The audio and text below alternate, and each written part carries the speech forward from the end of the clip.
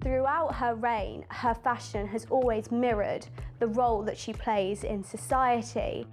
The Queen saying, "I have to be seen to be believed," shows how well she understands her role. Her fashion and its consistency reflects the fact that she is this character that has underpinned 70 years of British history. Style is timeless, whereas fashion is all about the changing trend. When we're talking about royal fashion, what we're often talking about are the rules and expectations that members of the royal family are expected to follow when they're dressing for the job. There's no sort of official royal fashion guidebook. They always want to look right for the occasion. They're designed to be on the front pages of newspapers, to be going viral on social media. Royal style is about the individual interpretation of those rules by different members of the royal family. For hundreds of years, royal style has been a topic of fascination. The royals have enormous influence, and their personal style reflects the times and their personalities. The phenomenon of royal women influencing fashion is nothing new. But why are we so captivated by what they are wearing? The recent evolution of their style has reinvigorated our love affair with the monarchy. Against a backdrop of pageantry and tradition, their chic and classic style has developed into something royal but relatable. By mixing trend-setting with cultural customs, they represent the modern monarchy. Queen Elizabeth II is the most famous woman in the world, and although she may not be thought of as a trendsetter or trailblazer in the fashion world, if asked to define style, the Queen is the perfect example. Smart, sophisticated and unique, she has a style that's recognised wherever she goes. From her days as a fairy tale princess to the present day as the longest reigning British monarch, now in her late 90s, her style evolution has exemplified the modernisation of this great monarchy and of British style and culture.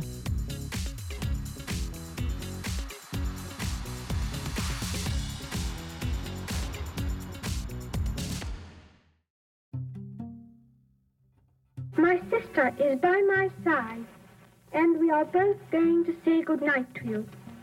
Come on, Margaret. Good night, children. Good night, and good luck to you all.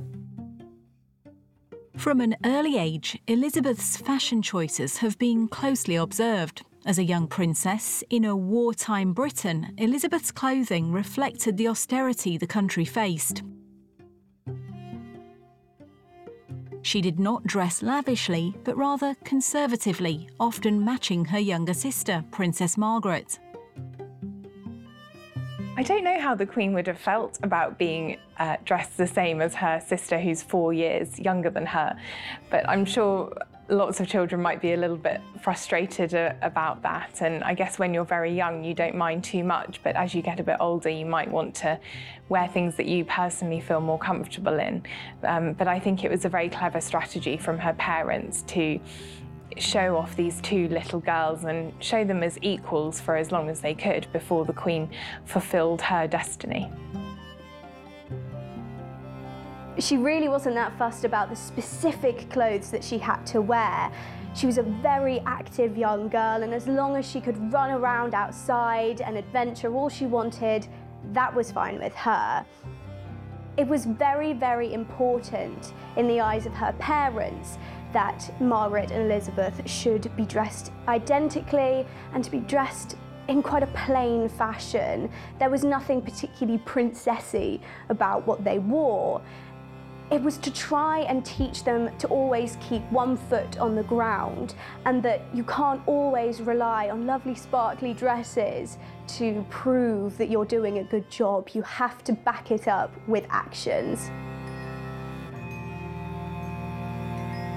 I think the Queen and her family, despite all their treasures and riches, have actually always had a very sensible attitude to clothes. You know, they're very conscious of not wasting things, of reusing materials. There are lots of stories of her mother's ball gowns being repurposed into dresses for her and her sister.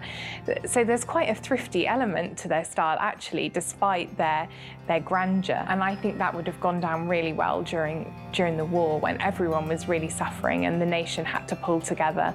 And there are stories of the Queen knitting, of her giving her coats to other children who might need them more as well. So I think she was always really aware of her own privilege and, you know, wanted to be very generous to others as well.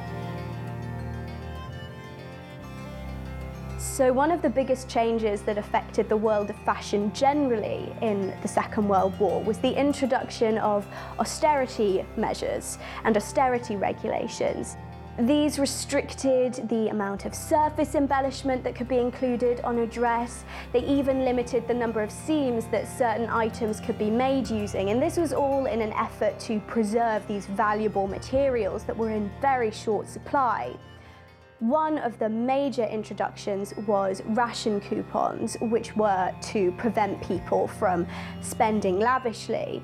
And the young princesses, Elizabeth and Margaret, they were not given any exceptions to this rule. They had to follow them. And this was incredibly important for Elizabeth because she was very aware that she was a lot safer than the majority of the people in the country, and she felt very guilty about that she wasn't truly having the same experience as everybody else. Princess in overalls. On her 19th birthday, the heiress presumptive to England's throne learns a few facts about tires and carburetors. Elizabeth is in the ATS, or British WAC, and at the King's request is being treated just like any other trainee. Now, visited by her parents and sister Margaret Rose at a training station in southern England, she shows them she knows a fan belt from a spark plug all right and isn't afraid to get her hands dirty. Her father gave her an officer's commission early in March. So this was another way for her to continue to understand the country at large. It came at a very awkward time. She was in her teenage years, she was growing very rapidly, which meant she often needed new clothes quite quickly. So to get around these austerity measures, she would borrow her mother's clothes, even some of her father's clothes. So the Queen in this period really reflected this sort of pull yourself up by the bootstraps and do what you can with what you have. There are certainly lots of quotes and lots of information which suggests that she wasn't obsessed with fashion, that the Queen wasn't poring over the latest fashion magazines. But I think she would have learnt from her mother that in the role that she was going to have as an adult, that clothes were very important, and so she would have taken an interest in that sense, knowing that she had to look the part, but she wasn't necessarily wanting to wear all the latest designers and tap into every trend going. Norman Hartnell was well known to be one of Queen Elizabeth's favourite designers. He was born in South London to a couple who were wine merchants, and he became interested in fashion watching musicals in London's West End. His love for a dramatic and detailed dress stayed with him. At the height of his career as a designer, he famously said, "I despise simplicity. It is the negation of all that is beautiful." When Hartnell relocated his studio to the heart of London's high fashion and close to Buckingham Palace, his relationship with the royals began to blossom. Lady Alice Montagu Douglas Scott asked him to design her bridal gown for her wedding to the Duke of Gloucester, as well as bridesmaid dresses for the young princesses Elizabeth and Margaret. He continued to be a treasured designer to the royals, as when Princess Elizabeth grew up, she asked Hartnell to design two of the most important dresses of her life: her wedding dress and the ceremonial gown worn at her coronation.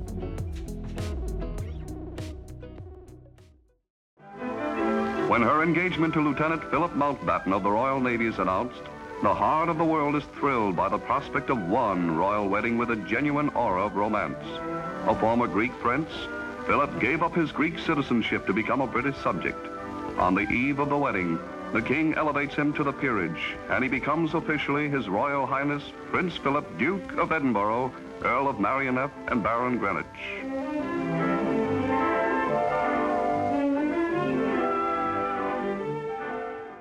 Elizabeth began working with Norman Hartnell as a designer because he had very, very good connections with other members of the royal family.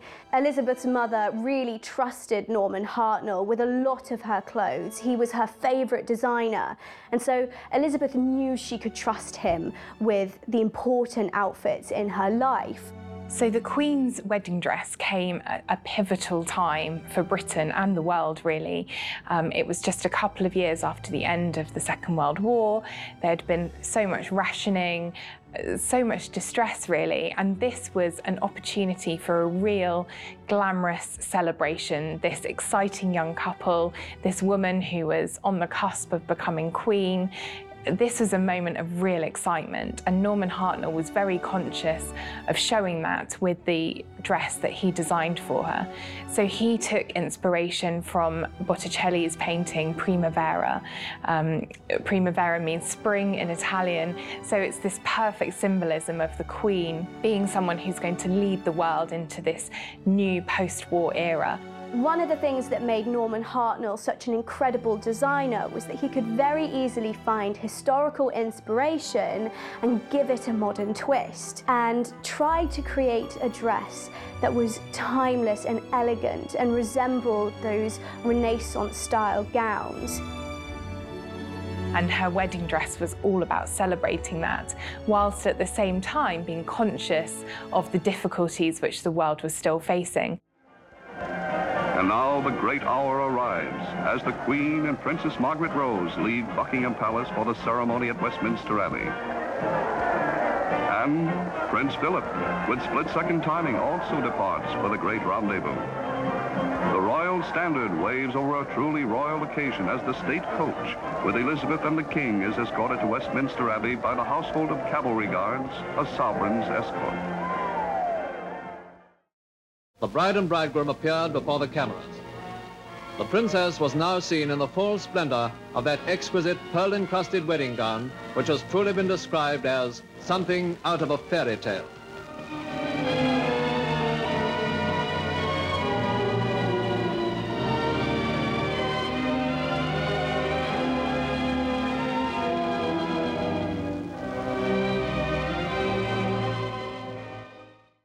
It was a beautiful, almost fit and flare gown that was covered with flowers that were taken from Botticelli paintings, made with thousands of seed pearls.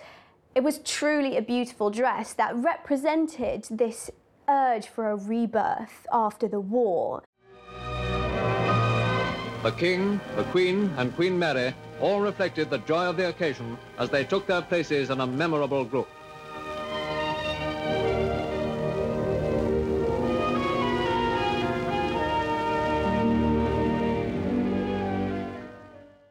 But the problem was, austerity regulations were still in place and ration coupons were still needed for this dress. Now obviously one that's as spectacular as this is going to cost an awful lot. The Queen saved up a lot of her ration coupons, but she didn't quite have enough. So lots of brides-to-be all across the country who wanted their future queen to have the most spectacular wedding dress sent their own ration coupons. You know, she couldn't use those tokens and she just used her own with a few extra that the government granted her. And she had this dress that was at once very beautiful but also understated and classic, and I think it would look as good walking down an aisle today as it did in 1947. In the great Abbey of Westminster, Elizabeth married the man of her choice. The ceremonial drive reflected her happiness. For had she not declared as a young girl, "When I get married, I shall make my husband as happy as Mummy has made Papa." Before long, the calls of the people were answered as onto the famous balcony came the bride and bridegroom.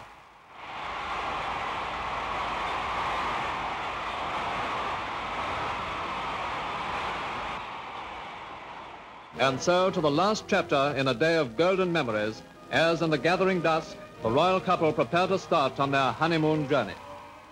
Gathered in the palace forecourt, their Majesties and Princess Margaret joined in saying bon voyage to the bridal couple, pelting them with rose petals as their carriage moved away. a leave-taking in which their Majesties' good wishes were united with those of their people. May the present happiness of our princess and her sailor husband grow ever deeper with the years to come.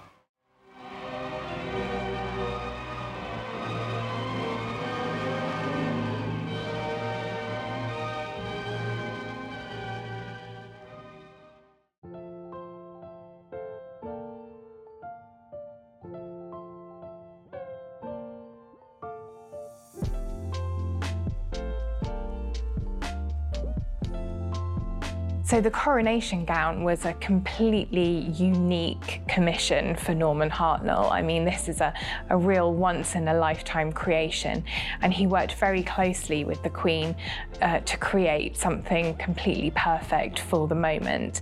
Recently I have been honoured by a request from the Office of the Earl Marshal to design alternative robes for the coronation. Apart from the robe, there was another very interesting job to be done, and that was the designing of a cap of state, which take the place of the coronet worn hitherto. Now, this was a particularly interesting job for me because I think it's the first time that there has been an alteration in traditional apparel since the days of Queen Anne. So Norman Hartnell had already been working in the coronation preparations long before he was invited to create the Queen's dress. He had been asked to update some of the robes that were to be worn by the peerage, and maybe it was his success with those, with updating them and giving them a more modern feel, that made Elizabeth think he was definitely the man for the job. This traditional court robe, you see, is really in three pieces. It has the ermine cape, and then it has this fitted kirtle, and then the long train. And I've tried to incorporate all those ideas into this one garment. There is the ermine cape coming round the shoulders, there it's fitted at the waist, and that has the train. But of course it's not quite as long as the original, because this one is only 18 inches on the ground. That had all been done because of the economy side of it. She wanted something that had a similar feel to her wedding dress, that really honoured the tradition and the history behind the coronation event, whilst also giving it a modern air. Rather than looking at Renaissance inspiration again, Hartnell looked at the mid-Victorian period, which was a favourite of his. So he created a design that featured a beautiful sweetheart neckline, a lovely full skirt, and was very, very plain. When the Queen saw the designs, she loved them, but she did have a few problems. First of all, she thought that the dress should have the emblems of all the Commonwealth nations, not just those of the United Kingdom, so Hartnell had those added. But the Queen also thought that the dress was just a little bit too similar to her wedding dress, and asked if he could include some colour in the designs. So he ended up using a multicoloured supply of diamonds to create the emblems.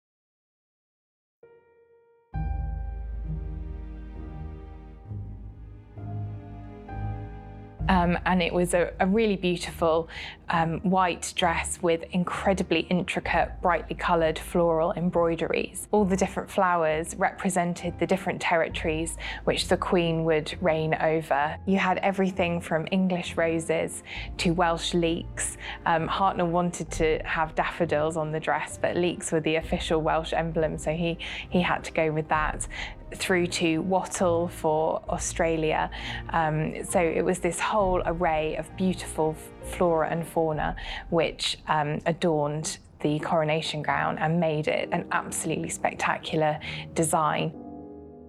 It was very structured, and the Queen is said to have described it as being like a radiator to wear because there were so many layers to get on. But it really has stood the test of time and really looks very spectacular still today. As this day draws to its close, I know that my abiding memory of it will be not only the solemnity and beauty of the ceremony, but the inspiration of your loyalty and affection. I thank you all from a full heart. God bless you all.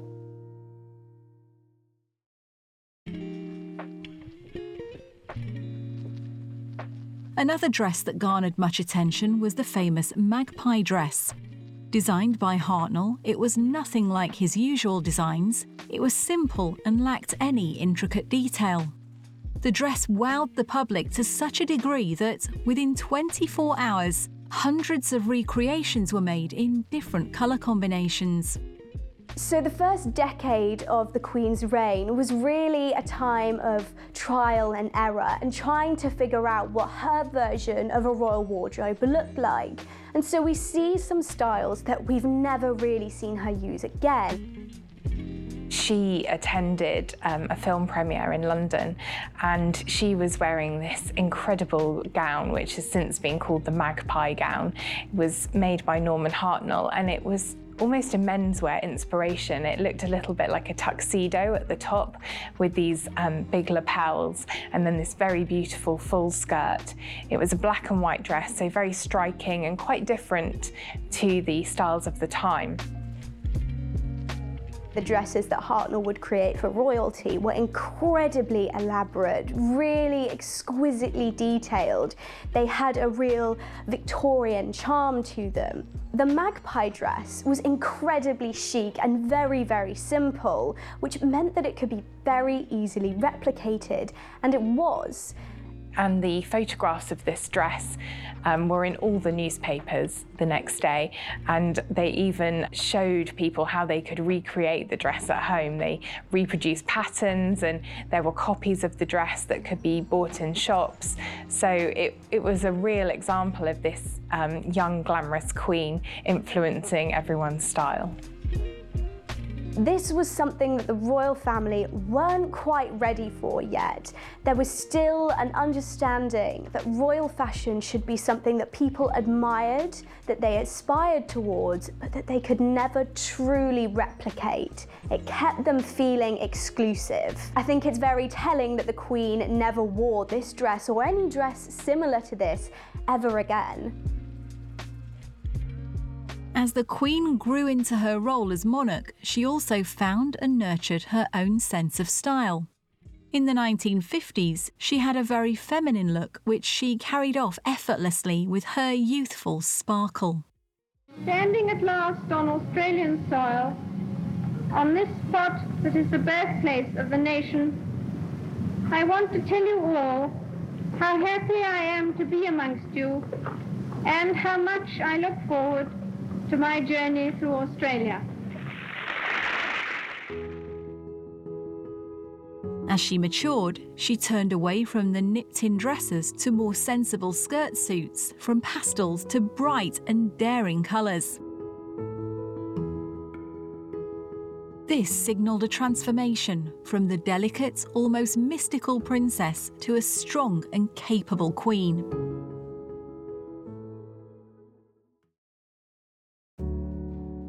Hardy Amis was another very important designer for Queen Elizabeth II. His mother was a dressmaker, and he followed in her footsteps, opening up a salon in Savile Row after having served as a special operations executive in British intelligence during the Second World War. There are more experimental clothes produced in Paris than in London. He became official dressmaker to the Queen in 1955 until he retired in 1989. So Hardy Amy's was really pivotal for the Queen's fashion evolution. He started designing for her when she was still a princess, and he designed some really gorgeous, fashionable outfits for her in the 1950s. But what he was very conscious of was that the Queen couldn't be wearing these trend-setting clothes forever.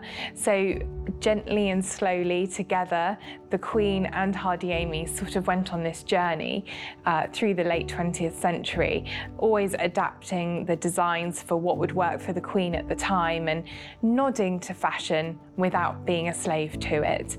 And he knew the demands of the Queen's role as well and would create designs for her that would always make her feel comfortable. So she would write to him telling him that she was going on a tour to very hot places and would need cool clothes, and she would tell him that she was going to certain places, and he would think up outfits which would give a real diplomatic nod to that visit. So that they worked really beautifully together, and some of her best outfits were designed by Hardy Amy's. Hardy Amys began working with the Queen when she was still a princess and worked with her right the way up until the 1980s.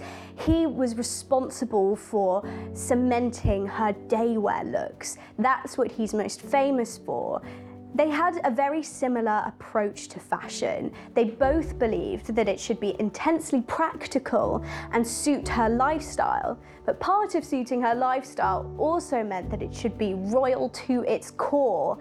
So the look that he created for the Queen was one that was very simplistic at a first glance, but the quality of the tailoring, the quality of the fabric, it was the best available. It was incredibly expensive. So she gave off this sense of quality, of luxury, of royalty without it being too garish. The process of finding the right dress for an occasion was not just a matter of choosing the right dress from the rack. The Queen's dressmaker would come to the palace, sketches in hand, and Her Majesty make suggestions about what she would like added or removed. The dress would be made and would undergo several rounds of fittings and adjustments to make sure it was just right. So all the Queen's clothes are really perfectly made to the highest possible standards. When you speak to the designers who make her dresses, they speak about how much attention is paid to the quality of the cloth. The Queen has been doing this for a very long time. She knows exactly what her clothes need to do for her, so she has very specific requirements about the whole process.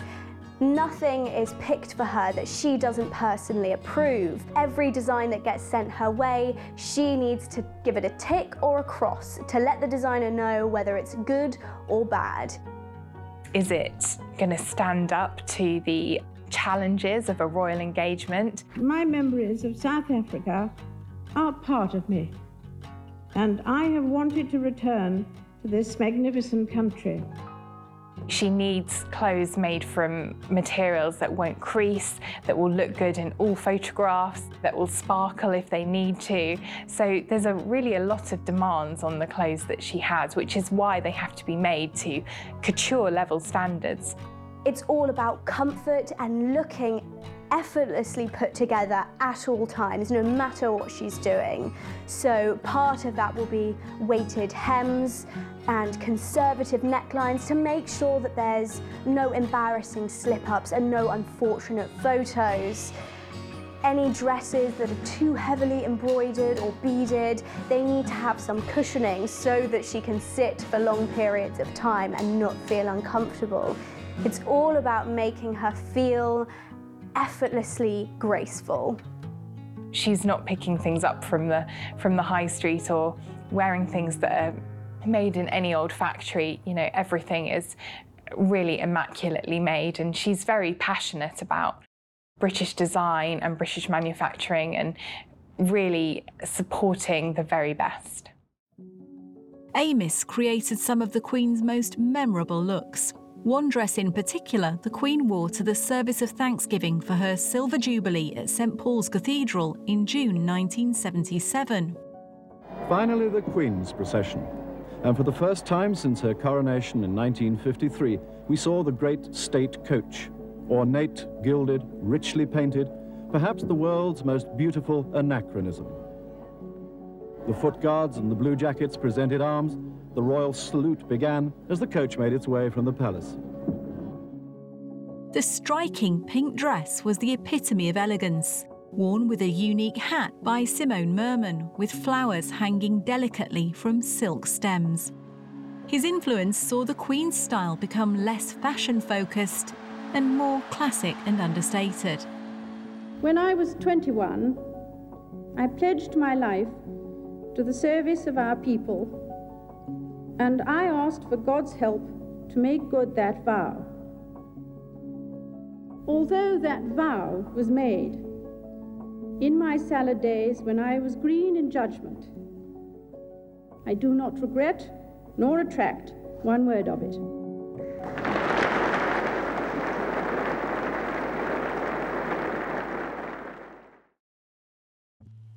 Angela Kelly is the personal advisor to the Queen, meaning she takes responsibility for curating and designing the Queen's wardrobe. She was not formally trained, but her mother taught her how to sew so she could make clothes for her dolls. From humble beginnings, Kelly has become the Queen's most trusted advisor. So Angela Kelly joined the royal household in the late 1990s, and she observed that the Queen perhaps wasn't wearing the most flattering clothes possible. She thought that the Queen could do better, that she could wear more flattering silhouettes, that she could really carry off some brighter colours and some more spectacular outfits, really. And so slowly Angela Kelly's influence increased, and the Queen had a new fashion strategy in place. So Angela helped really refine her look and make her into the style icon that she is today. And Angela Kelly is really behind some of the Queen's most famous outfits of recent years. There's nobody in the world who knows the Queen's fashion like Angela Kelly. She's been her assistant for quite some time now, and it's her job to curate, to design, in even some cases, the clothes that the Queen is going to wear. She's with her almost 24/7, so she knows exactly the demands that the Queen is faced with and knows what she wants from her fashion.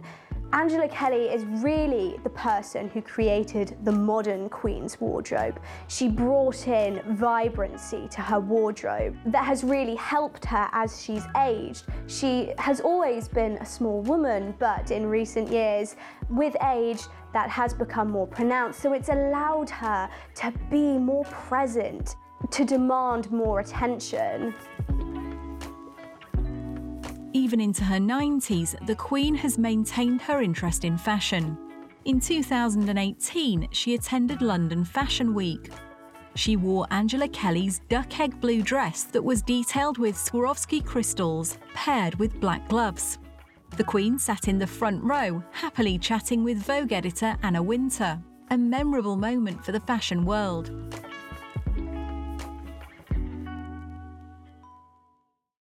Kelly was responsible for the modernised look we know and expect of the Queen today, bright colours and a filled silhouette. Even as style changes, the Queen is known to have certain elements of her wardrobe that remain the same. It's those consistent elements that help to carve out such an iconic and recognisable style.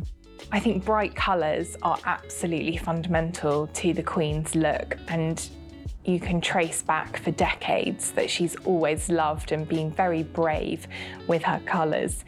So, you know, from lime green to fuchsia to purple to red to cobalt blue to pastels, you know, she's never afraid to experiment or surprise us. I think that's what's so exciting. It's always a real thrill to see what the colours will be. There's always a hat, there's always that trusty Lorna handbag in place, her block-heeled shoes as well.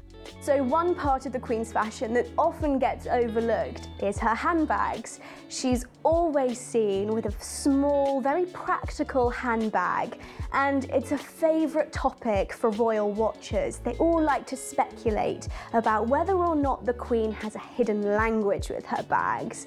It's been suggested that when the Queen is out and about and having a conversation that she would like to politely wrap up, she'll pass her handbag from one arm to the other, and that will signal to her team that she's ready to move on, and they will step in and conclude the conversation. Another constant is her pearls. Pearls have always been a favourite for the royal family. The Queen Mother was never without a string of pearls, but the Queen's pearls have a very personal meaning.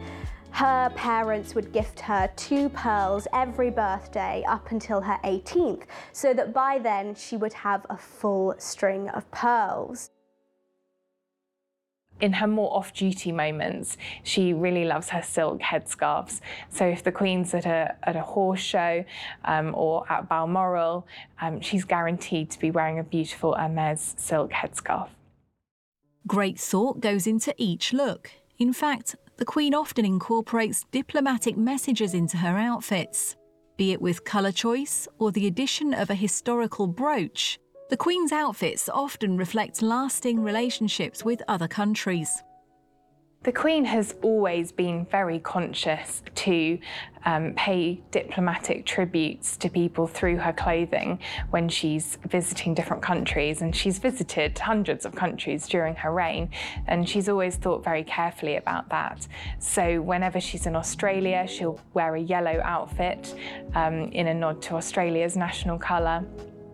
She has a beautiful fern brooch that she wears if she goes to New Zealand. It was given to her by the women of New Zealand early in her reign, and the fern is a symbol of New Zealand, so it's always really nice to see her wearing that. She knows that the majority of the coverage of any event she goes to will be photographs. So if she can make it very, very clear where in the world she's traveling or who it is she's hosting, that adds extra punch and makes sure that that message spreads a lot further.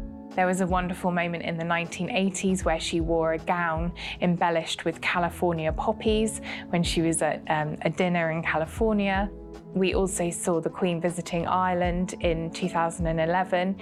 That was such an important visit for her because of the political history between the two countries, and she really showed how successful she wanted the visit to be by wearing a gown embellished with 2,000 shamrocks. Uachtaráin agus a coisa.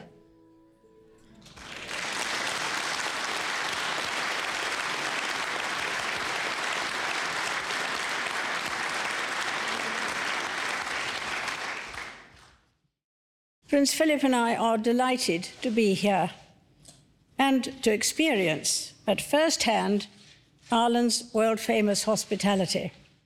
So she will often borrow from the national colours to shape her wardrobe or the colours of the flag. She'll also look for specific emblems, particularly the national flora of that country.